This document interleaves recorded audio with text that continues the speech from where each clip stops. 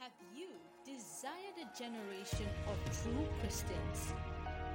Do your heart hunger for the Word of God and rise in the power of the Holy Spirit? Are you eager to join the revival army of God for kingdom advancement? Welcome to Agents of Change podcast, where we work as one and together advance the kingdom. We are channels only with God's power flowing through us every day and every hour. Stay tuned and be blessed. System. Like they have in other places where the land is below sea level and there are no floods. That's vision for the land. But we have very tiny visions. It's just vision of God, prosper me in the land. Lord, prosper me in the land. That's not going to take anybody anywhere. Hallelujah. Amen. And if you scale it down to the level of your organization, it's the same thing.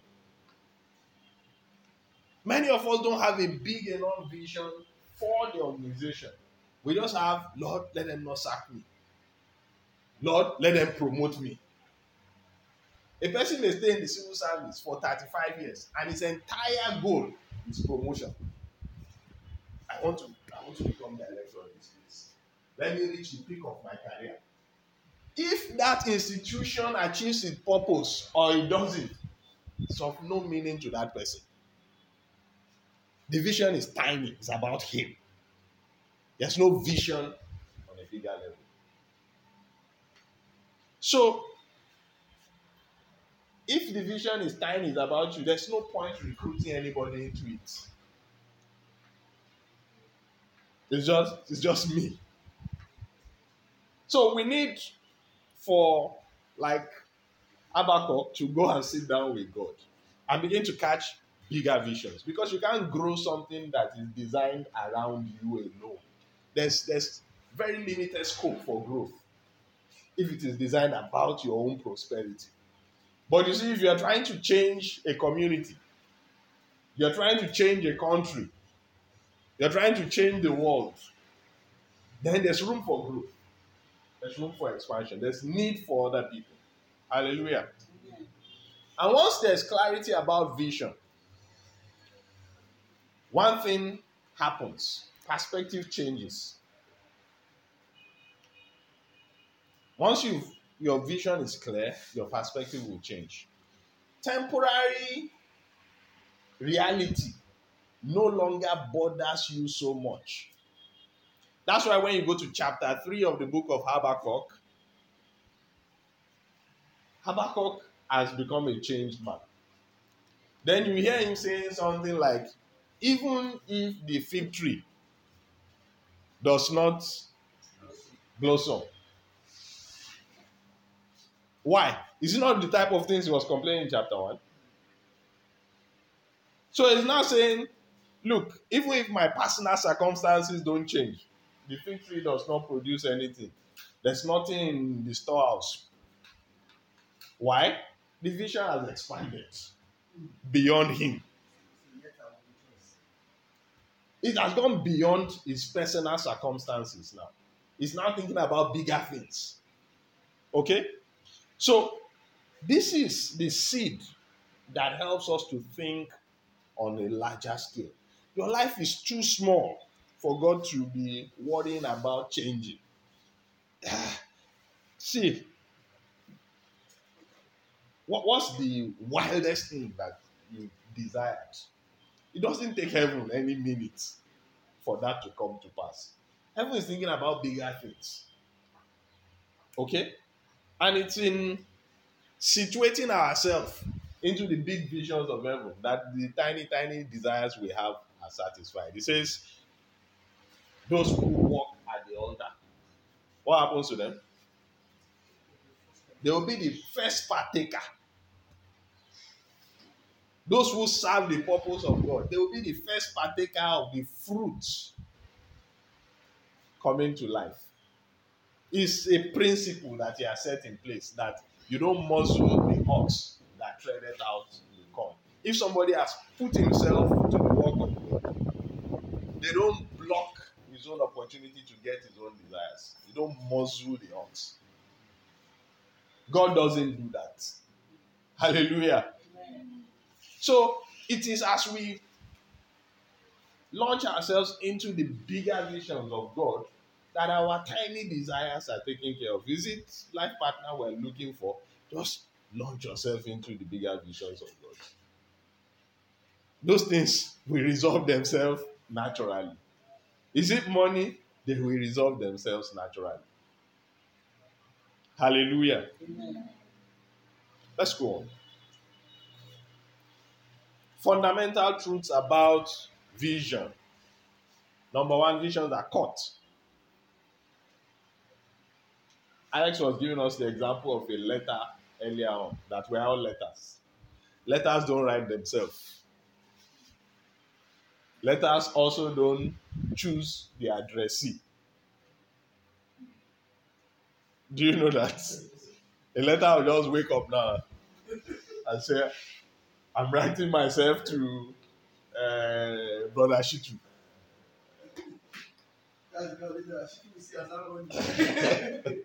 So, letters tells you that there is a writer. If a letter exists, a writer must exist. Now, the writer has an intention that he's trying to communicate to someone. That's why I wrote that letter. So, the vision is caught. It is not, you can't design a vision for your own life. You may, but that doesn't necessarily make it the vision of God. Hallelujah. So we have to catch it in the place of prayer. That's what we see Habakkuk doing. He said, I'm going to go and sit down and then I'll hear what God has to say to me. We have to continually be open to what God is saying to us. The impressions He's laying on our hearts. Okay? The things we must do for Him. Visions are usually originally given as headlines. They're usually given as headlines. It's in obeying it that the details are unlocked. And for me and as well as for you, many times we want the details before we make the first move. Is that not so? And I can't blame you. You know, sometimes it's confusing the way we have been oriented to walk in the sort of radical obedience that God sometimes demands. Think about the man Abraham. Abraham, God said to him, Abraham, go to the land that I will show you. And the Bible says, and Abraham did what? Went. You say, I should go to the land that you will show me.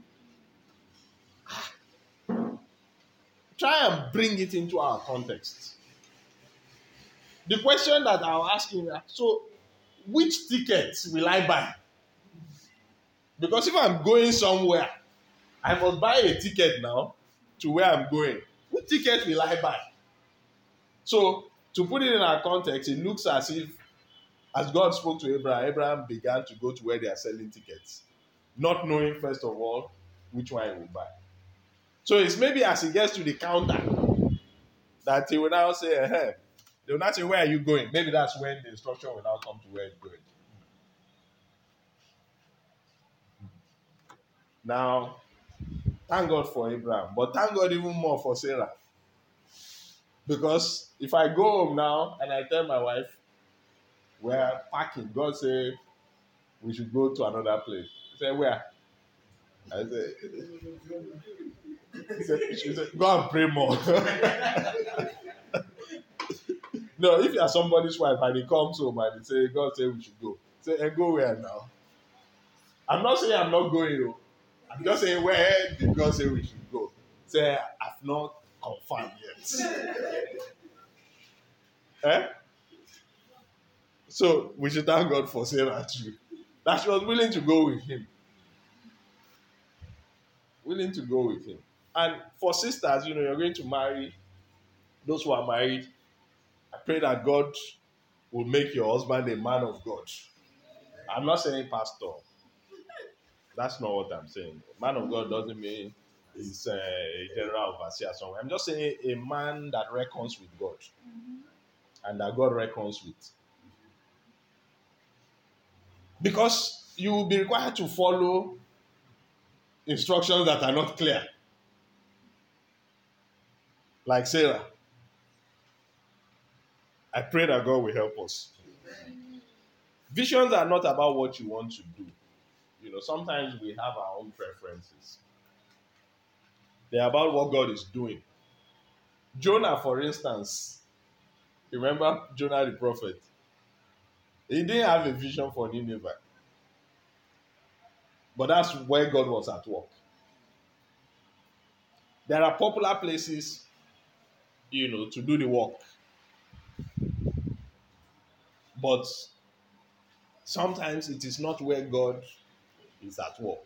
I have a friend who's a pastor in one small town in the southwest, Erua. Say, very smart person. You expect somebody like that to be in Abuja doing ministry. Or he's in one small town somewhere in the southwest. He's a law graduate. But that's where God has called him to. Jesus was talking about John the Baptist. He said, were you expecting to see somebody who... Say, those kind of people, they're in palaces. So there's a natural tendency to go to places that are convenient. He said, John, don't expect that you will see somebody whose natural tendency is to go to a place of convenience. That's not what you're going to find if you go to look for John. Hallelujah. So visions are not about what we want. It's about what God is doing. Visions cannot be accomplished without focus. And, this is the prayer for my own life and for your life also. Because I realize that a lot is wasted when there's no focus. A lot of resources, a lot of time, a lot of effort is wasted when there's no focus. Let's read John chapter 4, verse 34.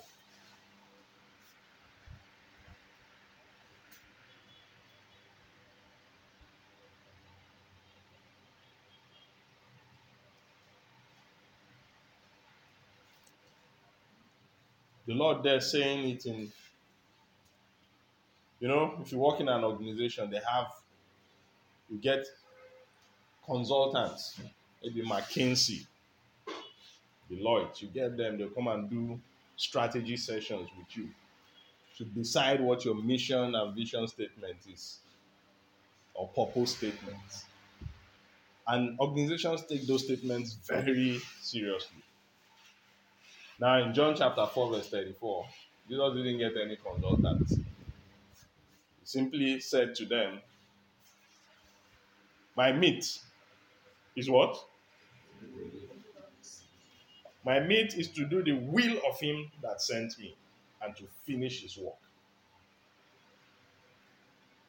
It cannot get clearer than that.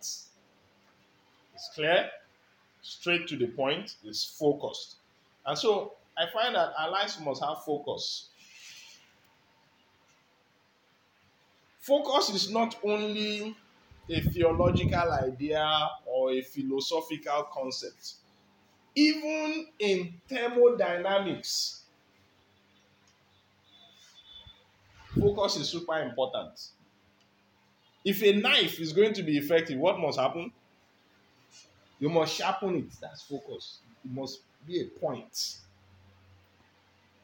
If you have a big ship, why is the mouth like that? Because if you are going to pass through things, there must be focus. If not, you're going to be taking on a lot of resistance. Your progress will be slowed down with a lack of focus. If your front is wide like that, you're taking on so many things at once. That's why you see that cars, aeroplanes, everything is tapered to a point. Because everything must be given focus. if it's going to pass through effectively. The lack of focus may give a sense of activity, but activity that doesn't produce much. One of the challenges that I find with a lot of young people is a lack of focus. They don't do so many things all at once and very early in life. They say, no, you can't make a lot of progress like that. You have to narrow your life to the one thing that is important. There must be the overarching purpose to which you're pursuing. Pursue many things at once. In Yoruba, they say the person that chases two rabbits, he will end up catching none. Yes, now, you think the rabbits are going to be going one direction. One will follow like this, the other will follow the other way. Then you will be stuck in the middle trying to make up your mind. Before you make up your mind that that's why I'm going to chase, they're all gone. So a person that tries to chase two rabbits at the same time ends up with none. So focus is important. You must ask yourself as you leave this class, what are the things that I'm currently doing that really are not part of God's assignment for my life? I just finished reading a book this morning, Essentialism. The discipline of doing less. Doing less is always better. Do the important things. In Acts, the apostles say, this sharing of food is important too. But we cannot leave the ministry of the word and prayer and then distract ourselves by sharing food. Were they suggesting that sharing food is not important? No. Because when they were going to pick the people who will do it, did they use a different set of criteria from the one that they qualified with? What did they say they should look for? Look for men who are full of what? So it's a matter of assignment and focus, not a matter of importance. That work, let somebody else do it who can focus on it. Us, let us focus on this other one. So, my dear brothers and sisters, it's important to have focus in life. If you want to make progress, if you want to be able to grow the vision, if you are pursuing 2-3 visions that are not the same thing at once, you can't grow any of them. You can't grow any of them. They will suffer. The visions will suffer. Nobody will even know what you are about as to even be able to join your vision. They don't know where you are heading. How will they follow you? Praise the Lord. What are the steps to catching and growing a vision? We'll go through them quickly. Number one, pray. We've talked about that extensively. Pray. Ask God continually. Be open to what directions He will lead. Number two, you need to articulate it. I'm not talking about article. Don't mind that. Don't mind all those clowns. I'm talking about writing it clearly. So that, first of all, you yourself understand it. And then anyone who is coming to join that vision also understands it. There's a need for clarity if you're going to be able to mobilize people. Then, number 3 is to mobilize, plan. Jesus Christ said, if you want to build a tower, what's the first thing you're going to do? You sit down first of all and plan. What's going to be required? What do I need? Who are the people that will support this vision? What are the kinds of people that I need to be able to establish? There's a planning component to every vision. There's a planning component to it. And the planning is not done only once. As you go forward, you bring out your plans again. How are we doing on these plans? You review them and all of that. And then you execute. One of the biggest problems with visions in a country like our own is that we have the best plans.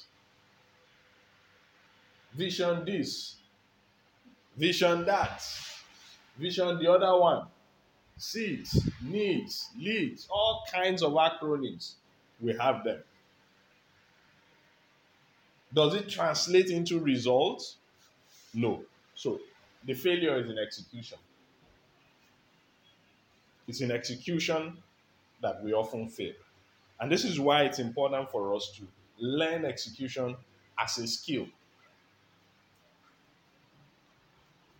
Learn the principles of how to execute effectively. One of the principles of executing effectively is focus. They came and met Nehemiah when he was trying to execute on the wall. They said to him, Nehemiah, come, let's have a meeting. He said, me, I'm doing an important work. I can't leave the work and come and be having meeting with you.